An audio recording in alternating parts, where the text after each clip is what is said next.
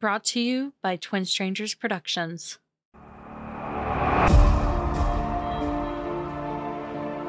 Hi everyone.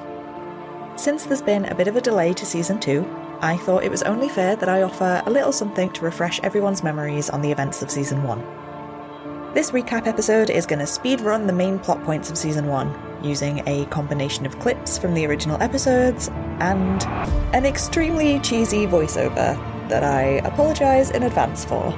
And if you like extremely cheesy voiceovers, then enjoy!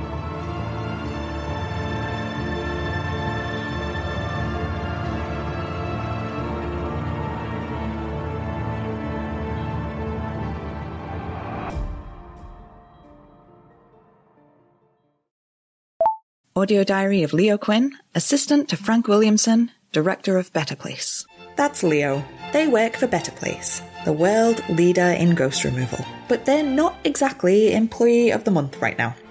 I've been working on something. Something really, really cool. If all goes well, it should be able to pick up the voices of ghosts. If I can gather statements from the spirits directly, then I can use it to stop what we do.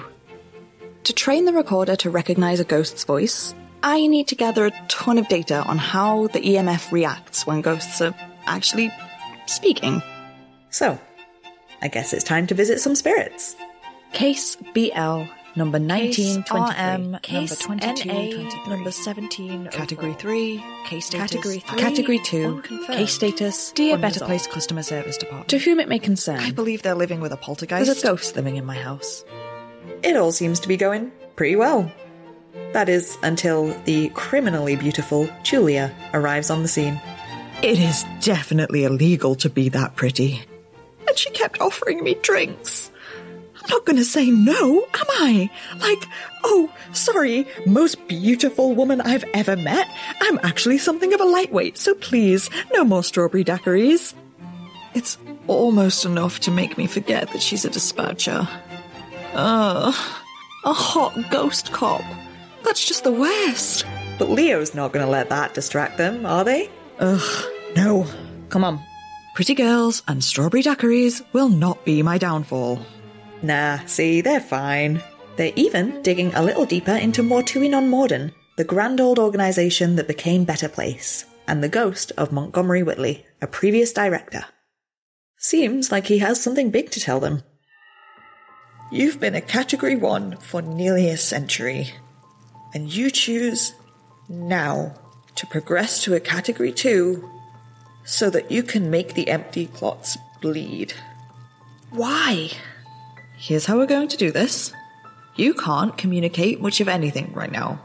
Not anything of any real meaning, at least. So, I'll be back as soon as I can, okay? Just try not to do anything too unhinged that'll get them to call Better Place back out here and get you removed in the meantime, okay? Great. Leo seems pretty good at what they do. They're surely not about to go and make any impulse decisions with horrifying and lasting effects as a result of working alone without anyone to talk any sense into them, right? Right? I kinda hounded Riley for a case, and eventually they passed along this one. They were very adamant that I do not go and actually seek this one out. I mean, the guy was fine, physically. The Category 3 held him up by his throat, but the rest was all illusion. A manifestation of, apparently, of the spirit's own murder. I really, really think one more Category 3 is all I need to get this recorder working. I'll be fine. Really, I will.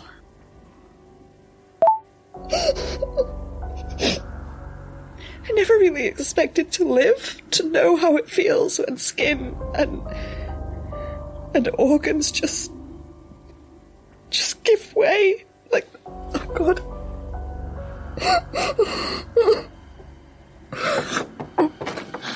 So I was thinking, Leo? So, I mean, at least they're not on their own anymore. I'm on board. What can I do to help? And, hey, Leo might not be doing a great job of working through their trauma, but at least work's going well. With the recorder working, their first interview is with Stephen Pritchard, the Category 3 who stayed behind for his partner Arthur, but now lives in harmony with his found family.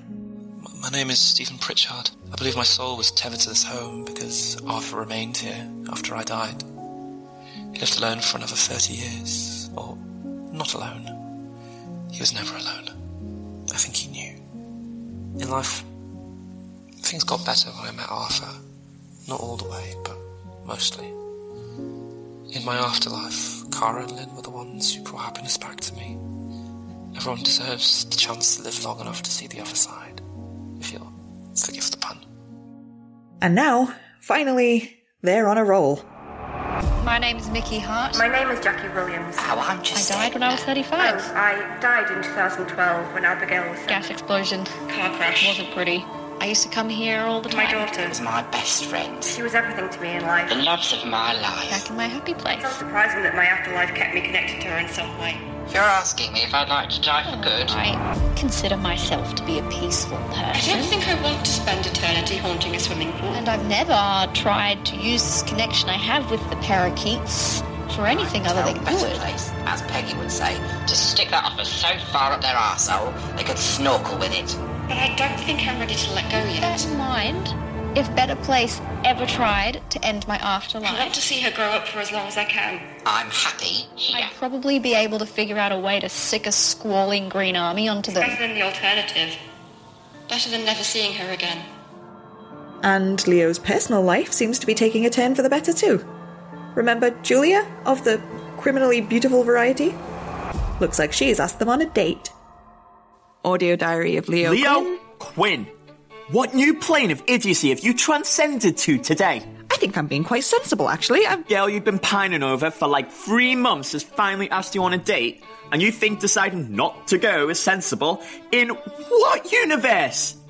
It's gonna sound so paranoid, but I think she's maybe investigating me or something.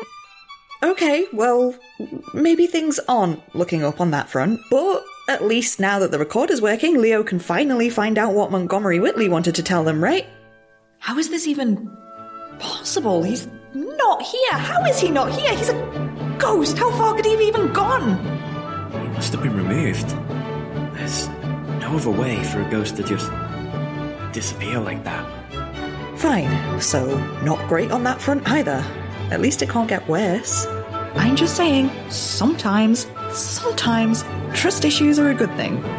Julia took out equipment for a solo mission out of hours last week using Frank Williamson's very own unique code. How did Frank know to remove Mr. Whitley just as I was about to interview him? And what about Julia? If she's doing Frank's dirty work, does that mean she's working with him? Guess it got worse. Here's hoping she's got a solid explanation. So, just to be clear, I didn't set out to be, what did you call me? A ghost cop? Gross. I've been working on my PhD. Better Place is pretty guarded with this information, so I thought I'd get inside, start my research there. And I noticed they were always really vague and euphemistic whenever they mentioned what actually happens to the spirits once we remove them, so I asked. But they were so cagey about it, and every time I asked, they got more hostile. After a while, I got Frank's attention. When he asked me to do the job for him in the cemetery, I panicked. Asked if I could think about it. He gave me until the end of the day, then went back to his office. I followed. You went right into his office with him, leaving your desk free for me to find the audio files. Oh. I don't get why you're so embarrassed. All it did was prove to me that you're one of the good ones. I wanted to side with you, but I still couldn't say no to Frank, could I? And I thought maybe that there was an opportunity there. It was the middle of the night, the warehouse would be empty. Maybe I'd be able to stash him somewhere for you to question later. But Frank was there waiting for me when I arrived. I just had to hand him over. But I promise, it wasn't something I intended to do. You have to believe that. I want to help you. Yeah, that seems solid enough for me, actually. So, what's next? Alright, straight down to business. I can respect that. There's nothing to find. Nothing about what happens after the spirits are stored in the warehouse. Not in writing, not in company policy, not in employee contracts, not anywhere. I only know what I know because I saw it. There were more spirits, stored in their stasis capsules. There were like thousands and thousands of them. There's no way we're processing that many spirits regularly enough to justify them all just sitting there. So he's storing them indefinitely. Why, though? I'm feeling more and more certain that this has something to do with what Mr. Whitley was trying to tell us. I can look back into the early Better Place practices, maybe see if something changed at some point, and when. It might give us some insight. Okay, sounds like a plan. Except, things are getting a bit weird, it seems. A Mary Barker in 1858. So far apart, but getting closer. Becoming stronger? Becoming me again. But it went away. The hold I had, it slipped. I slipped. Not growing together anymore, falling apart, falling away. Nothing to draw on. If she's describing the process of coming together, of becoming stronger, becoming a Category 2, then what was all of that about the hold slipping? I have never heard of that happening. Weird on multiple fronts, actually. See this article? Better Place is a London-based company which was once a small operation but seems to have plans for world domination, spearheaded by their new director, Edward Whitley, pictured above. That can't be. No, it can't. But it's uncanny, right? Yeah. That looks like Frank. He looks the same age there. If he was roughly in his 40s then, that'd make him, like... Old as balls, yeah. I genuinely have no idea how the gang's going to get answers about any of this. We need to break into the back room of the warehouse. That works, I suppose. Okay, let's see what's in the creepy fucking basement, shall we? Hey, you guys finding anything interesting? I've mostly just got case files. A lot of tools and things down here. Like, he's building stuff. Techie stuff. So there's an appalling number of, looks like labs. Every single one of them has had a spirit in. What the fuck is that? What are you doing in this lab? What does Frank have to do with this? Wait to piss it off, Leo! Riley! I'm okay, it's... Shooting it did something, and I think it broke part of it off. It just grazed me on the way out, I think. Riley, I think I can keep its attention long enough for you to run. And then shoot it and run myself. Okay. Run. Leo! Keep running. I closed the door, but... Got it! Big fan of the running. Oh, thank God they survived. Maybe everything's gonna be fine. Crap, Riley, you got hurt. Can I see? It's just my shoulder. It can't be that bad, right? We should still get it patched up. Yes, that would be wise. Fucking hell. You don't get to act all calm and collected right now when we've just seen whatever the hell it is you've been doing down there. The giant slime monster that felt like a spirit but couldn't have possibly been a spirit, could it? Could it? Because spirits aren't ever visible, and they don't produce ectoplasm or scream while you tear them apart, right? Why don't you three go back to the office for a while? There is a fairly comprehensive first aid kit in my office. Take a moment. Regroup while I deal with whatever carnage you've left behind downstairs. Once I'm done here, I'll answer your questions. Riley? Riley, are you... Whoa, we've got you, buddy. You're okay. Julia? Okay. Okay, yeah, let's get them back to the office. Get them bandaged up, and if we need to, we can stick around long enough to hear Frank explain what it was that hurt them, and how to help them. Right. Well, while Frank's dealing with whatever's left behind in the warehouse, surely everything's going to calm down a bit from here, right? It can't possibly get weirder, can it? Horrifying might be more accurate. More horrors. That's what we need. Do press play, Leo. Let's hear these lovely horrors. We're an abomination. You should never have looked like this. I don't know where I end and the others begin. It aches. This whole spine, like skin stretched taut over a skeleton too big, too wrong. Sorry, but what the fuck? The spirits are what? Amalgamated in some way, and that somehow makes them visible? Which is groundbreaking in itself. I think you should hear the rest before you get too excited. Frank Williamson. The thing that calls himself Frank. What do you see? A man? Maybe once. An abomination. Just like us. A prettier abomination, more controlled. But a disgusting patchwork monster, just like the one he turned us into. Shit. Frank's a ghost? Frank might actually be a ghost. But no, that can't be true.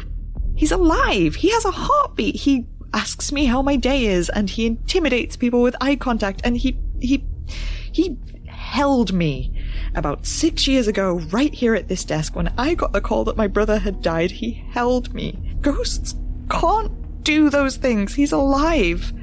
Oh, you didn't know about Leo's brother? That kind of makes sense. They've been repressing it pretty hard.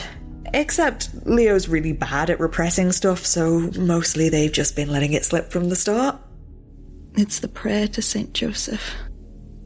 Mum got really into praying to him directly during the last few... when Noah started getting really bad.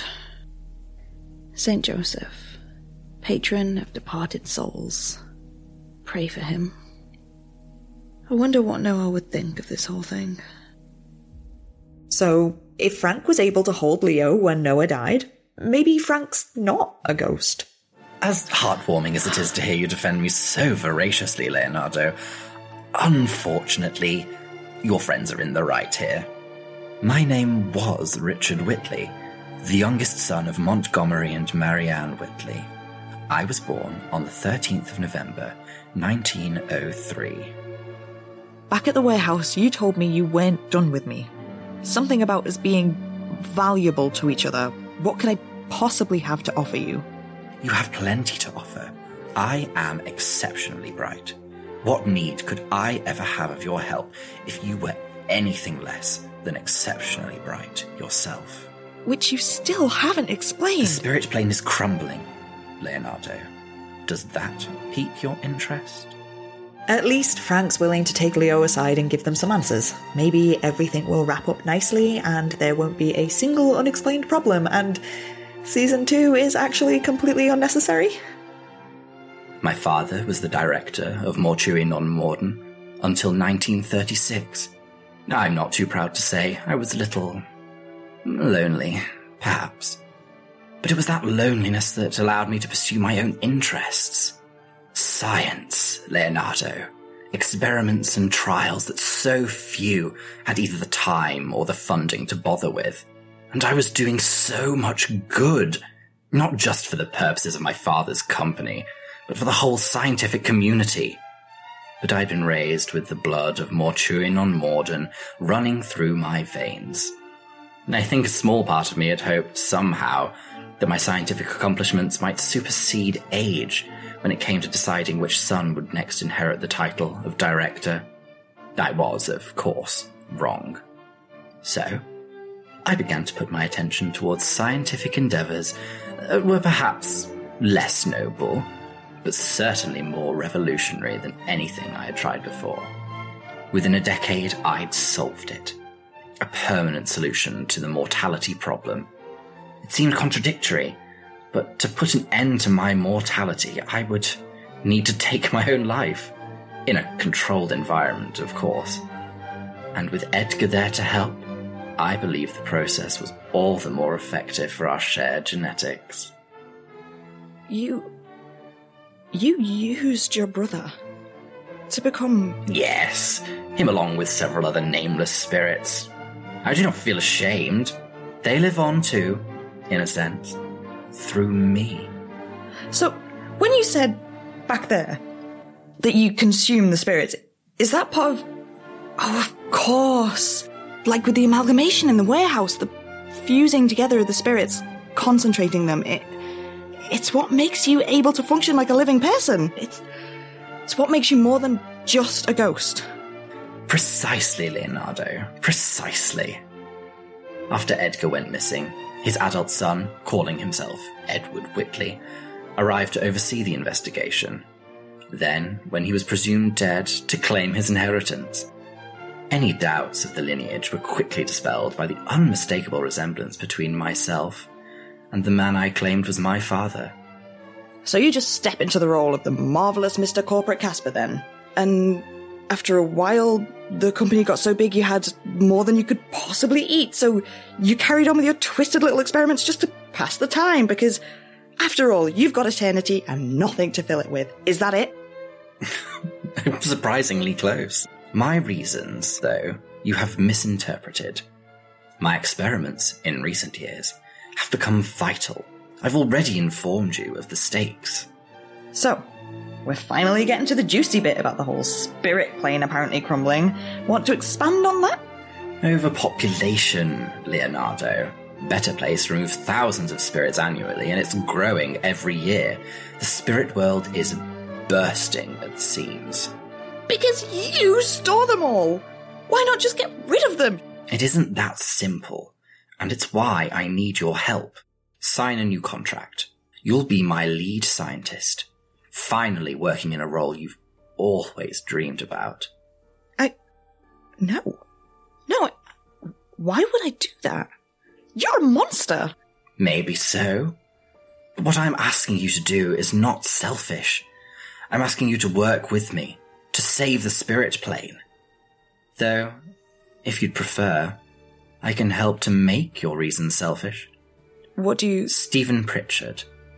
His family in Islington. How If Edna Miller, in her cat St. Daniels, dear to not just a few people, Okay, but a stop whole it, please. pack. Noah Quinn. Sweet, sweet Noah Quinn. Too good, too young. You never wanted this for him, did you? You wanted him to stay, but your mother, your dear mother, couldn't handle it. After all of those prayers to St. Joseph, your brother's soul had not been guided to an afterlife, but was stuck in his childhood bedroom. You asked me to help only as a favour to her, and you hated yourself for it. I suspect it's the real reason you started this little project of yours. Not so selfless after all. I've kept him safe all these months.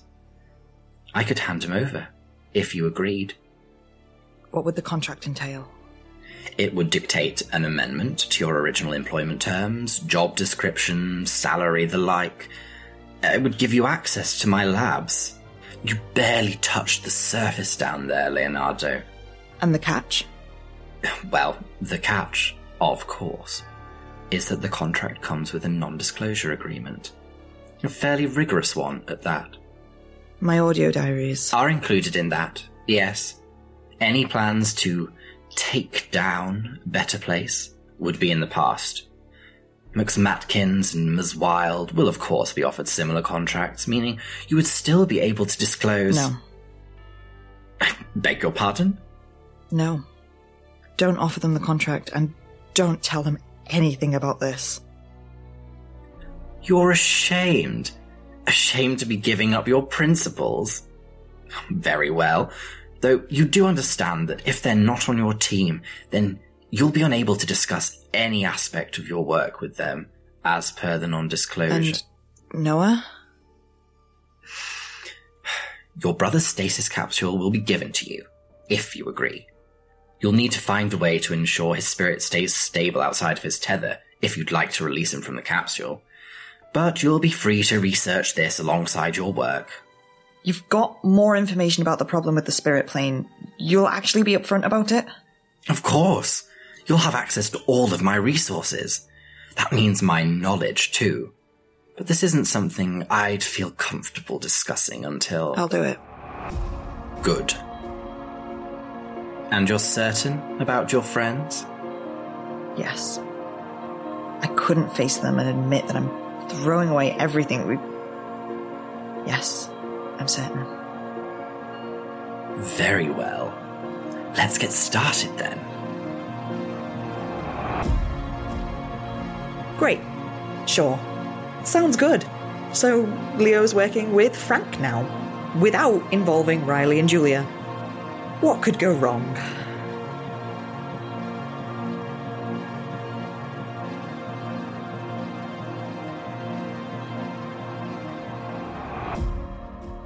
Tell No Tales Season 2 begins the 8th of January 2024. Tune in to find out what happens next, and remember, the dead don't bite.